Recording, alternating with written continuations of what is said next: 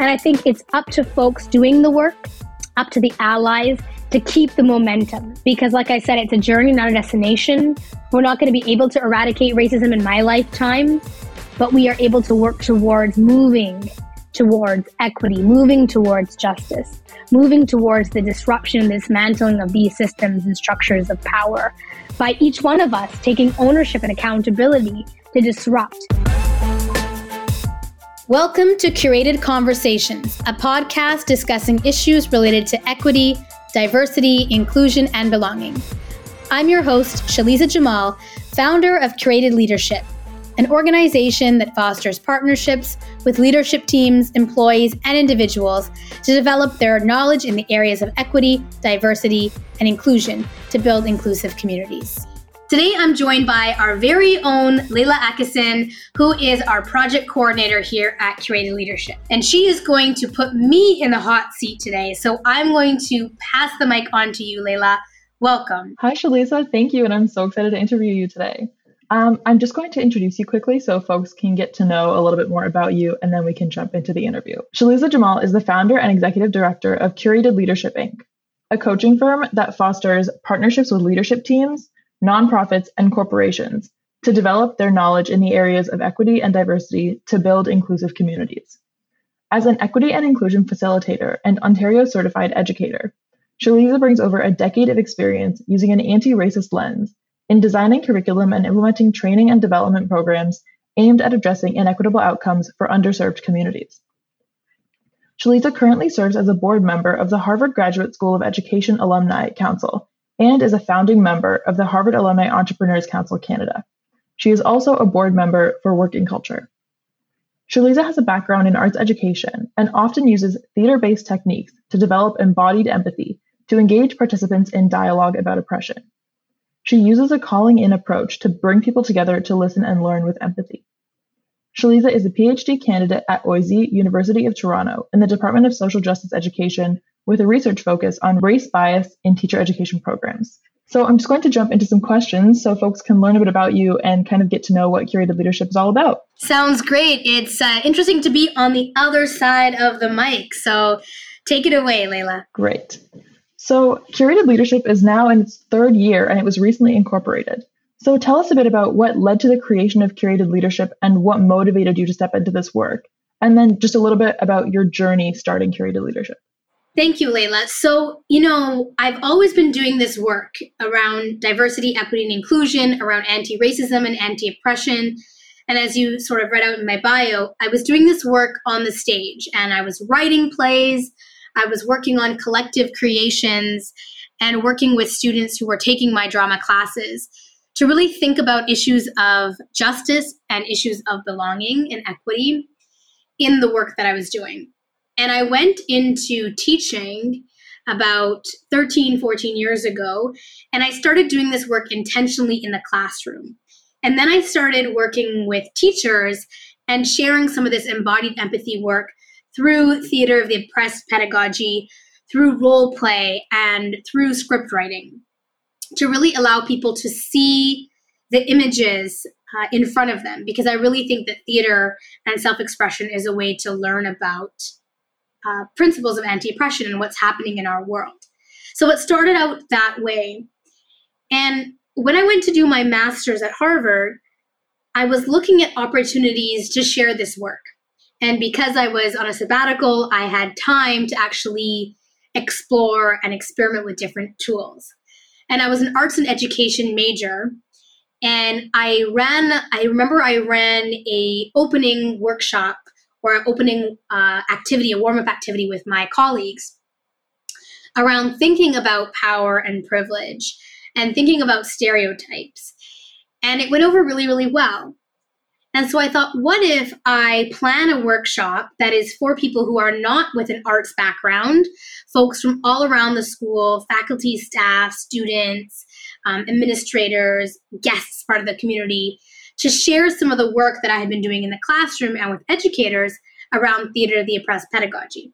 So it started this day, I think it was November 13th, 2017, and it was a Monday night, it was super rainy, and I thought, who is going to show up for this workshop? But I held a workshop, it was 2 hours long, where I walked folks through techniques of theater and role play and tableau, really concentrating on these issues of power and privilege and oppression. And over 55 people showed up on a Monday night on this rainy fall day. And it really taught me that this work of embodied empathy, this work of diversity, equity, inclusion, thinking about issues of justice were very transferable and were really important and key. And everyone was really understanding and wanting to gain these skills. So I would say because I was off work from my full-time job and in a space of experiment, if you will, through my year during my master's, I was able to kind of experiment and lead more of these workshops. At the same time, I was also an equity and inclusion fellow for the School of Education, where I got to lead workshops around different issues like cultural appropriation, bias, tokenism, diversity, equity, and inclusion as a whole, how to have courageous conversations. So I built in some of these approaches I had, and it was almost like a year of practicum where I created workshops, I hosted them in different centers for different folks, and there was a lot of buy-in, and I saw that there was a lot of transformation and aha moments with the people who are participating. So I started to kind of put on more workshops through word of mouth. And one of my classmates' roommates actually came to one of my sessions and said, I'm in, teachers college here at a local university. I think it would be great to kind of do a session for us on anti-oppression with my classmates who are teacher candidates or who are studying to become teachers. So after I graduated, actually at the end of May in 2018, I ran my first sort of paid workshop. And it was so fulfilling. I learned a lot from the experience. And so when I moved back to Toronto, I started to run more and more workshops, but not only for educators, for community members. At the same time, I had also taken a class at the Harvard iLab or Innovation Lab around educational entrepreneurship and social impact and innovation. So then I started to build like a business plan and an idea for a company in that course. And so I sort of took the experience of that course and these workshops, and I started to put my offerings out there.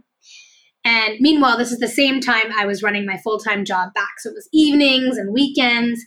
And there started to be, again, a lot of buy-in, a lot of receptiveness. So then I started to sort of create more media attention. I created an Instagram account. I didn't really know what my company would be named. It's been through 3 iterations from Culture Ally to SBJ Coaching and now to Creative Leadership. And so I started to actually build a clientele out of word of mouth. And I started to do a lot of work in the summers when I wasn't teaching full time. And so it started to grow and develop.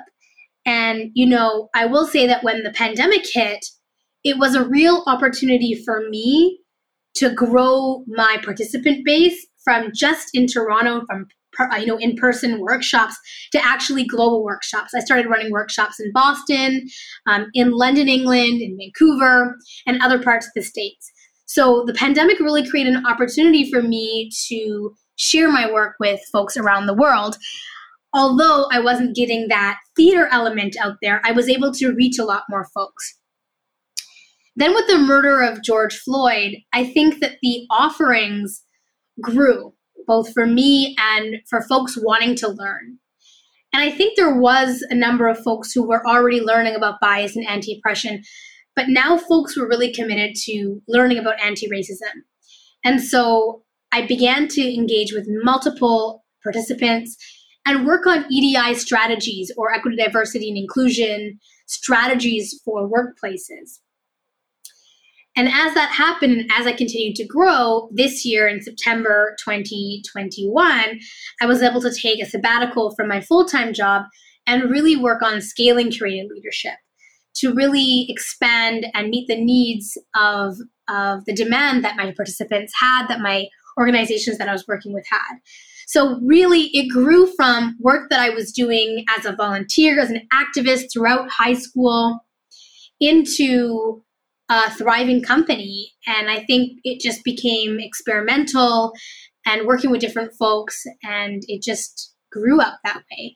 And I think there's lots of different pathways that it took. So I hope that answers your question. Yes, it definitely does. And so now that you've talked about the origins of curated leadership and a bit of its trajectory over time, I need to touch on this a bit, but how have you seen curated leadership grow over time, and how do you see it continuing to grow in the future? Absolutely. So I started with workshops that were theater-based, and I still offer those now that we're opening back up somewhat. But now my workshops are over, virtual platforms, and they've grown to different countries, but also various topics. So I've gone from, starting with just talking about bias to principles of anti-oppression, to anti-racism, to microaggressions, to really being part of folks' onboarding processes. I've also grown to do a lot more, as I was saying, EDI strategy. So working with folks in organizations with their EDI or DEI, depending on which acronym you start with first. I've been working with organizations over 3 and 6 months. So I'm moving away from these one-off workshops to actually growing to strategic work with organizations to see real transformations. We also started a podcast last June. It started out as an IG Live in September of, I think, 2020. And it was sort of to have conversations during the pandemic to keep conversations of justice and equity alive. And then last June, I transitioned to having those as a podcast, which you're producing all of that stuff for us. So that's how it grew there. I also had an ask for some executive coaching. So I started to do a lot of executive coaching and coaching for individuals who are doing this work, who want to do this work, who are trying to do this work in their organizations. So I've done a lot of coaching work, one-on-one coaching. I've also started to develop some online course modules for some of my partner organizations. And we at Curated Leadership are also working on our own learning platforms that we're going to put up.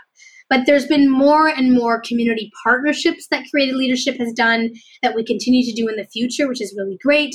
And of course, some of these online workshop offerings so that folks who maybe don't work for an organization or want to work with asynchronous learning can purchase those courses online and do them at their own pace. So that's kind of what the future is. And of course, just thinking to grow and scale as an organization. Yeah, that's awesome. So in your work, you talk a lot about how our personal identities inform our experiences when it comes to bias and oppression, amongst other topics. How do you find that your own identities inform and inspire your DEI work? So I think a lot of the work that I do is rooted in understanding your identities, or folks might have heard it as identity mapping or telling our personal narratives. Because if we don't know who we are and how we show up in this work as leaders, as individuals, as practitioners of DEI, it's difficult to actually unlearn our biases and unpack oppressive structures. So I think identity is really the cornerstone, understanding who we are, how we show up. And I often use a metaphor that comes from Dr. Rudine Sims Bishop's work as a multicultural literature professor. And she talks about windows, mirrors, and sliding doors as opportunities to dig in deep to characters. Now, I use her framework to think about, what do I know about myself? What is that mirror and reflection of what I know about myself? And what is that window of opportunity to continue to learn more about others? So when we talk about addressing identities, it's key that we think about who we are and our intersectional identities. Now, intersectionality is really these multiple forms of discrimination that an individual faces, but also how we show up, right? So I identify as a South Asian woman. I have light skin privilege, and I'm able to leverage that privilege to do the work I do. And so I think that understanding that, I identify as a cisgender, able-bodied, South Asian Muslim woman, I come to this work bearing the knowledge of those identities, some of which are, historically and currently facing oppression or marginalization, and some of which have social power. And I can use those to create a platform to talk about really important issues, such as the prevalence of anti-Black racism in South Asian communities. And so it's important that we know the identities that we hold and how we can leverage those identities, but also the identities that we need to amplify, right, of the groups that we don't belong to. So I think that is really key in knowing our work, especially when it comes to biases and those sites which we're not aware of, right? As an able-bodied person, there's intentional work that I need to do to understand the experiences of people with disabilities, both visible and invisible, and bring those to my work or that window of opportunity. So that's how I think identities inform and inspire the work of diversity, equity, and inclusion. Yeah, absolutely. Actually, very early in our time working together, I attended one of the first workshops of yours that I'd seen and heard you talking about how it's as important to recognize the identities that you don't tend to think about, the ones that afford you privilege, as the ones that you do. So I remember that really altering my perspective. Absolutely. You know why? Because if you think about it, if I don't ever have to consider disabilities, or if I don't ever have to consider, my spiritual affiliation or my sexual orientation, then those are those unearned privileges. Those are the barriers I don't face. And so it's so important for me to be aware of those so that I can, step into a role of allyship when I'm needed to, and I can amplify others and bring them to the table. Yeah, exactly, which is what makes conscious consideration of your various identities so important, for sure. So when holding in-person workshops, you use a lot of theater-based pedagogy in your training. Can you kind of tell me a little bit more about that school of thought and how it connects to DEI work? Absolutely. So I'm actually trained as an actor, and I went to school for theater. That's my first love. And I ended up getting a job as a teacher after I finished teachers college. It was meant to be a backup to my acting, but then they sort of reversed because I couldn't go out for auditions all the time, and I had those student loans to pay off. So I continued to use that theater background in education. And one of the theater pedagogies that I really leaned into was theater of the oppressed pedagogy. And that comes from the work of Augusto Boal. And he studied under Paulo Freire, who is famous for the pedagogy of the oppressed. And Augusto Boal created theater of the oppressed pedagogy to really examine these levels of power and privilege that exist in society, and then to use theater as a tool to unpack them and learn how we can come together in a community.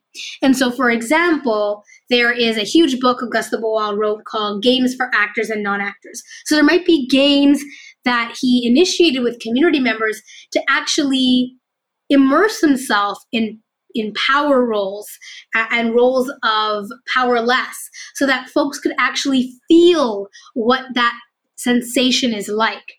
He also used things like town hall meetings where there'll be simulated dialogue, or sometimes he would go to communities, and this all started in South America, where folks would actually be in situations where they would be discussing different solutions and role-playing what members of society would be feeling.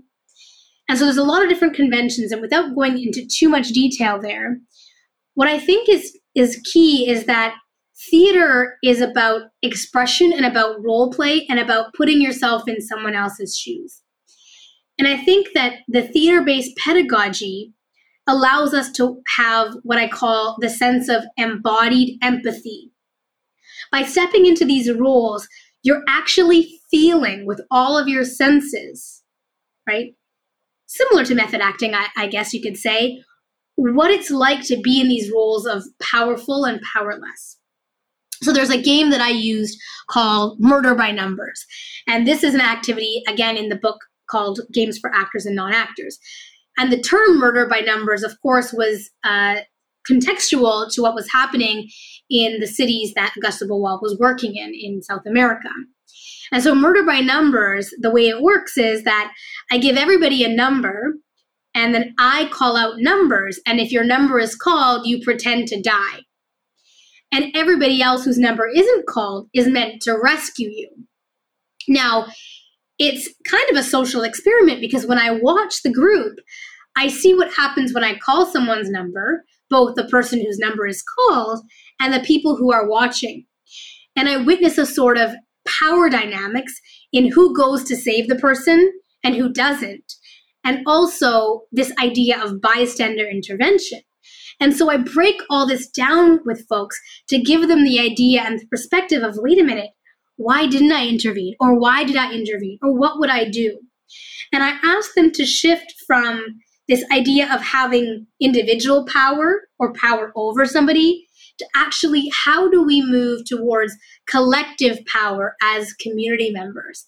And so that's sort of the way in which I use theater to really get us to feel and think and work together.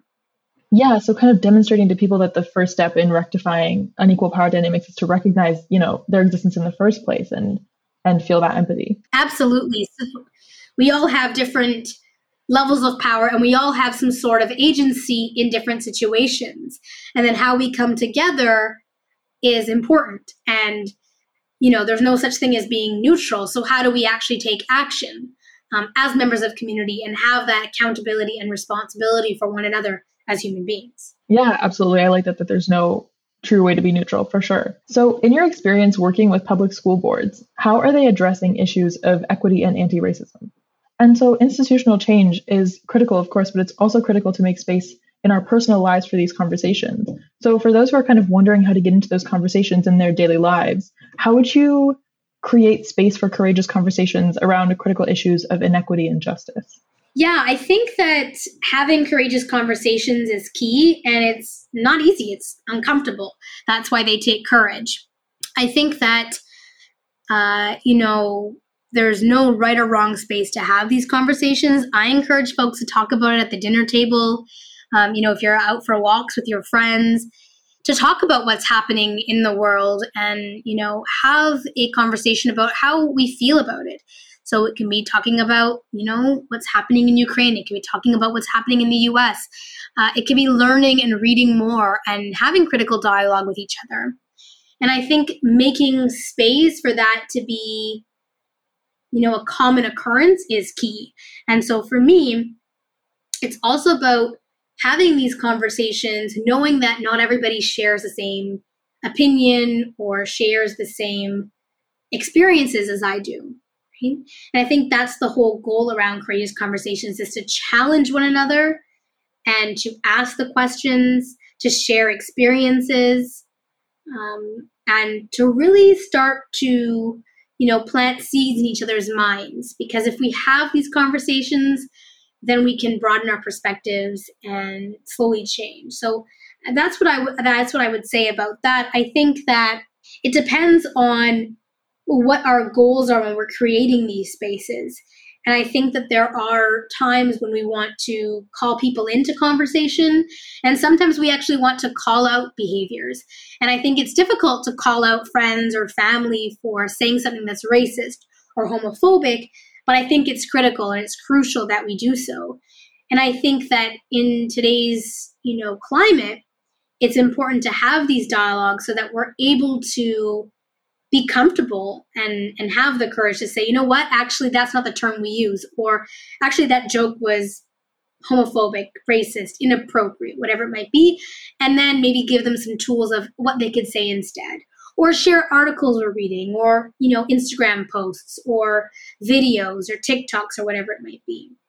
Yeah, for sure. So kind of using calling in as an opportunity to engage people and expand the conversation and maybe point to a new perspective, and then using calling out just to highlight instances of behaviors that are just unacceptable. Is that kind of the delineation there? Yeah, I think so. Okay, awesome. Sounds good. So this is one that folks on Instagram were curious about, and so am I. What are some of the misconceptions about DEI that you hear most often, and how do you respond to those misconceptions? So I think there could be many different angles that this question could go in. And so I will say that perhaps what I'm interpreting is that one of the misconceptions is folks often think that we could just train people and people will just learn and everyone will be okay. But I think the key is that diversity training is not the key, right? Is not the solution. And while, we offer training, that's just one part or one piece of the puzzle. So I think that's a misconception. Another misconception that I hear, and I don't even know if I would call it a misconception, but I think that there is an issue that definitely stifles transformation, and that is that, folks will say, I don't see color, or that reverse racism exists. And I think that is a misconception that I hear in my work, that actually makes change stagnant. So that's really important. So when folks come into training, what are some misconceptions that you often see that people have, and how do you go about correcting those? Yeah, so I think one of the misconceptions is that people will have a one and done training and that they will be super aware and they'll be able to lead, or that they are set to go on their path. And for me, I think it's key to note that diversity training is not the solution. I think it's one aspect of a greater set of solutions and transformation, but diversity training alone is not the key. And so what I mean by that is that it takes a lot of personal work. As you asked me earlier, it takes a lot of work, introspecting on ourselves, our own beliefs, our own values, our own biases, what we need to learn. And I think that folks have to remember that one workshop or one training session is not going to provide us with that this work is a journey, it's not a destination.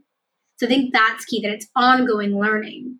The second thing I think is that folks always ask me for tips and tools, right? Of course, everyone wants to leave a workshop with something tangible to do, but there is no one recipe book or one size fits all strategy that's going to work for everything. It's about having, like you asked me, these courageous conversations. It's about having dialogue. It's about trial and error. We're all human, so it's about making those mistakes and learning from them. It's about growth. It's about reflection. And I think that, folks are always looking for a quick fix, and there is no quick fix. What I can say is that there are critical components to the work and to the training. For example, I can train you how to be more reflective. I can instill in you some questions to ask yourself as you continue your learning journey. I can guide you in that way. For me, the 3 pillars are awareness and understanding, education and learning, and then taking action. And you can go through those 3 phases one after the other. You can go back and forth, but it's really about gaining that awareness, continuing that ongoing learning journey, asking yourself critical questions, and then taking action to shift. And that could be shifting a behavior, a thought process. If you're an organization, shifting a policy or a practice, just one at a time.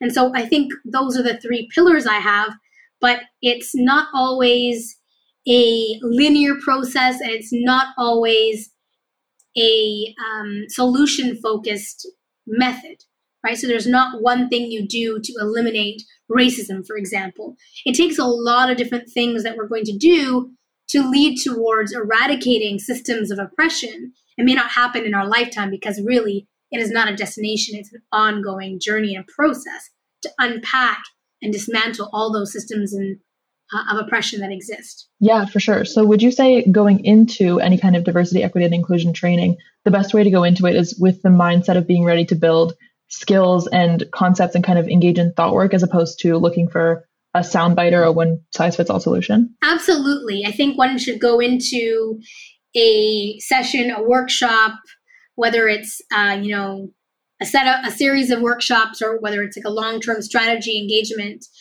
to really think about what are the mindsets that I need to shift, what are the reflections I need to do, and like you said, where's that thought work? Yeah, absolutely. So as far as your experience over the past few years, what have you found to be the most challenging aspect of being a diversity, equity, and inclusion consultant and founder? Yeah, there's so many. I think owning a business has its own set of challenges, from, hiring staff to invoicing and operations and all that business side work. And I think that can be very difficult when you're trying to actually put content together and be transformational.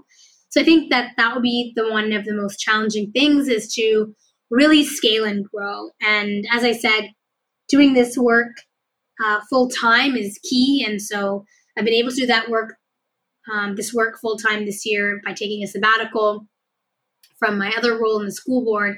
And that's been really key, to be able to dedicate my full time.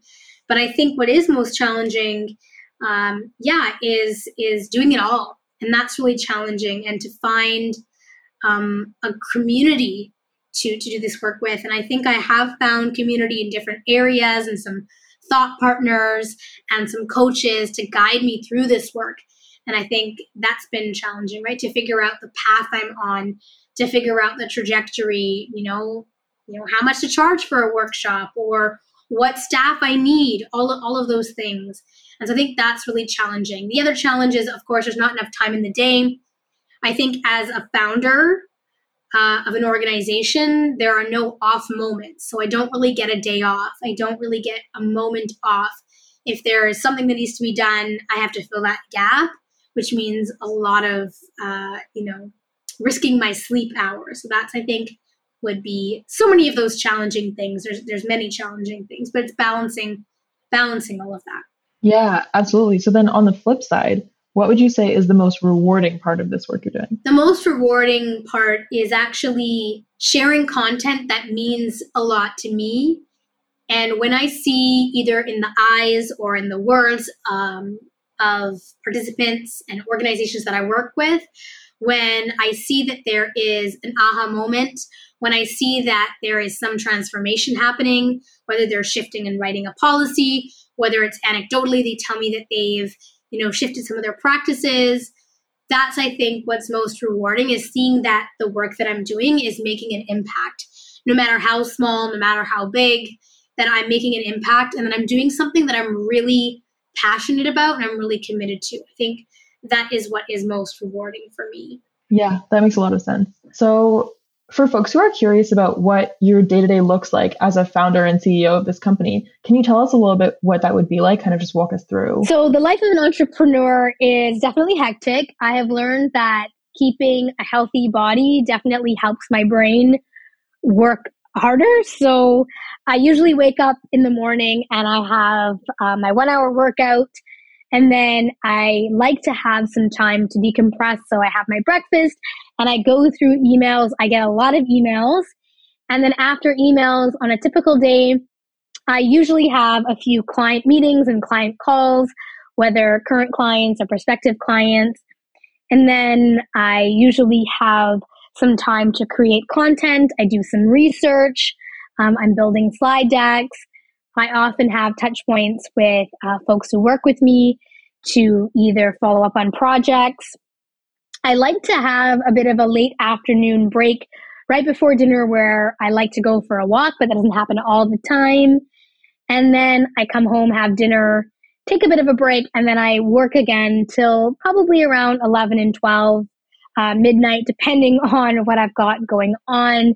But I definitely like to take my walking breaks and I like to get productivity done late at night. That's when I feel like I'm most productive. A lot of my colleagues work early in the morning. Mine is late at night. So I would say consisting of, client meetings, some exercise, some content development and research, and definitely some breaks. Yeah, for sure. Although I know sometimes the work follows you on your breaks because we touch base occasionally on your walks. Absolutely. So that's something that does happen sometimes. Yes. You know what? I've got my headphones, and if I'm walking and I'm outdoors, I definitely don't mind taking a meeting here and there. I've actually had, some clients call me and I'm like, I hope you don't mind. I'm taking this call on a walk because I need some air or I need some fresh air. I need some exercise. And they're like, absolutely, we get it. Especially during the pandemic, I would make sure that I was walking 1 to 2 hours when things were closed down. But I will say that I try to build in a lunch break for myself. I don't always take it, but it's in my calendar. So I have that, and I'm working on, closing some of my meetings up, to have more meetings on like Mondays, Thursdays, and Fridays so that I can actually have time to read and have time to create content and research and things like that, because there's never a dull moment. So it's always something happening. So kind of on that note, are there any tips and tricks that you've picked up over time that you can kind of let the aspiring entrepreneur in on that maybe you didn't expect or see coming when you took on this job? Okay. So tips and tricks, I guess, to make the work smoother or efficient? Yeah, efficiency and just, yeah. Yeah, I think there's so many tools out there. I think Calendly has really been great, because before it was going back and forth with people to schedule meetings, and that takes a lot of time. It's like emailing back 3 or 4 times. Can you make it this time or this time or this time? And I just felt like paying for Calendly and having like Calendly for my coaching clients, for, people who were potential clients, and then folks who were my current clients was so much easier because then I was able to actually just send them the link and then they can book it based on their availability and mine. I know some people may be opposed to that, but I think it's like so much of a time saver for me. So I love the scheduling. I think also for me, it's really building my team, and I'm still working on this, but I think it's so key to build a strong team with the skill set that you need. And I'm always working on this and working back and forth. That's something I'm growing now as I'm really scaling. That's something else I've learned. Again, I've learned to take some breaks and to set my boundaries and say no. Something I'm constantly working on. Not good at it yet, but definitely setting some of those boundaries has been key, I think. Also, I think that we're starting to use some, scheduling software like Monday.com and things like that. But I think those are some of those efficiencies that come when you start a company. None of them are, inexpensive. So it takes a lot of financial investment as well. So I think those are all kind of key. That's what I would say.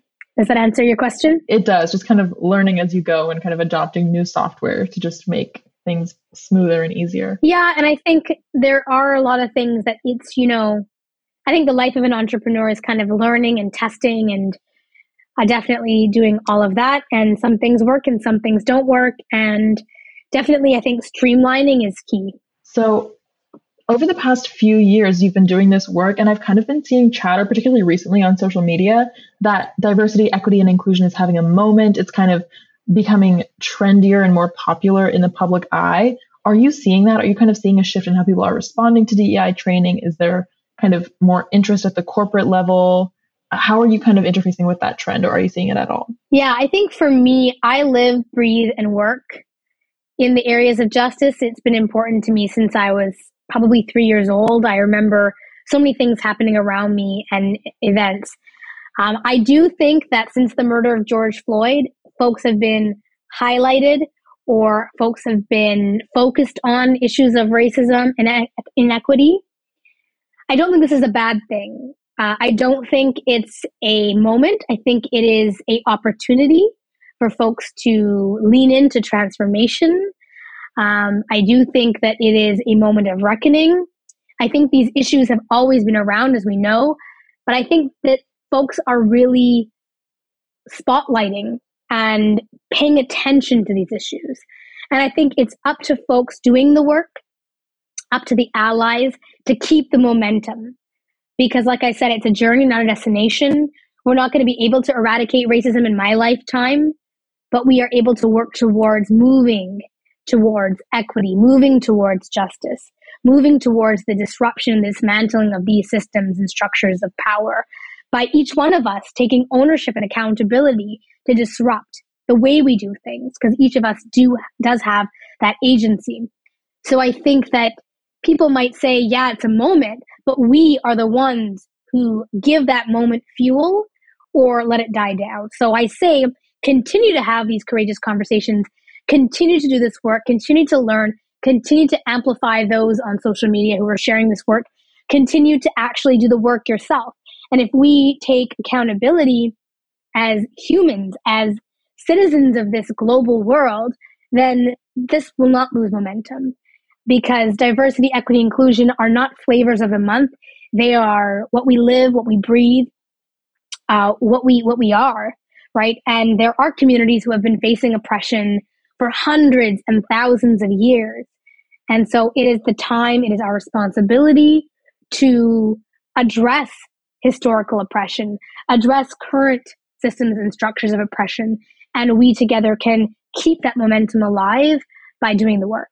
Yeah, and so in fulfilling this responsibility of ours, in like seizing this moment as an opportunity in creating systemic change, do you feel that starts with kind of institution and policy? Do you think it starts at that level, or do you think it starts interpersonally with social media and conversation, or does it have to happen in both components at the same time? What do you think is the best way to keep that momentum? Yeah, I think it's all at once. I think an individual can continue to learn, read books, take workshops, check their own biases. And I think that there is a need for policy and practice changes from government to small organizations. And in Canada, the recent federal budget has dedicated a lot of funds to some of these policy changes, some of these programs, some of these initiatives. So they need to happen alongside that individual work. And the conversations need to keep happening. So it's both and. It's individual work, really doing that introspection of where do I have power and privilege? Where do I need to leverage that power and privilege? What do I need to learn more about? It's at the institutional level, changing and creating policies and practices, and it's at that cultural level within community to shift that.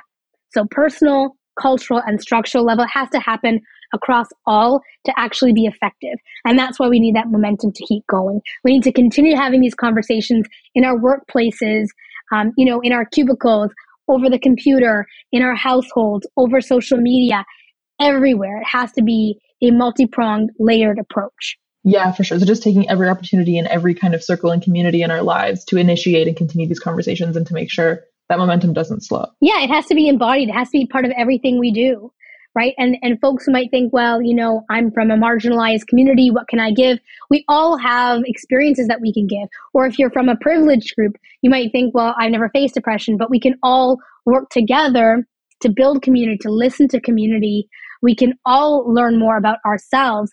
And many of us do have areas of privilege. And privilege is not only those unearned advantages, it's the lack of barriers that we had to face, right? So for example, as a cisgender woman, I don't have to face barriers that perhaps a trans woman would have to face, for example, right? Or a person with a disability would have to face. So all of those are areas where I can leverage my privilege to either create opportunities, to learn more about in my personal life, and really share that. And so I think that everyone has a role to play to really shift and break down systems of oppression in our society. Yeah, for sure. And I think that's where that embodied empathy piece comes in as well. Kind of people who maybe experience more privilege or experience fewer barriers, kind of allowing them to understand the dynamics of the oppression that they're working on, and kind of engage in allyship and co-conspiratorship through that. Absolutely. And I think folks often think of privilege as a dirty word, right? But it's not. It's about what are the opportunities that you have to serve other communities. It's about humanity, right? It's about using the circumstance that you were given by luck or, heritage, and then using that to do some good. Absolutely. So this is my last question for you today. And so what would your advice be to a person or organization that wants to improve the diversity and inclusiveness of their workplace? Oh, wow. That is a loaded question. I think that the advice for an individual or an organization that want to improve their diversity and their inclusiveness in the workplace is to recognize that diversity is not the same as inclusion. Diversity is a reality of our climate that we're in. Diversity is having different lived backgrounds and experiences, different racial backgrounds, abilities, skills, growing up in different neighborhoods. That's diversity. Inclusion is the actual intentional step to create a sense of belonging once diverse folks are in the door. So I would say to an organization that they need to figure out what is working well with their organization and what needs to be adjusted. And I think that is key, right? Also, if we're thinking about improving the diversity and inclusion climate in our workplace, I would say, what's the why? What's the true intention behind that? What's the time and the budget that you're going to dedicate towards that? Is the purpose and goal of this truly authentic? And who is it serving? So I think that's like the short answer, I would say, because I could go on and on and on. But I think that the advice would be to really look at the strategy and to look at the long-term goals of what they want to do to improve the diversity and inclusiveness in their workplace. Yeah, absolutely. Great. So thank you so much for taking the hot seat today and answering all my questions. I had a great time, and it was really cool to kind of hear more about your experience founding and running Curated Leadership. Thank you so much, Layla. If you love this episode, please rate and comment on our episodes and let us know what you would like to hear more of. Follow the podcast and visit us on Instagram at Curated Leadership. You can also subscribe to our newsletter and listen to past episodes at www.curated-leadership.com or wherever you find your podcasts.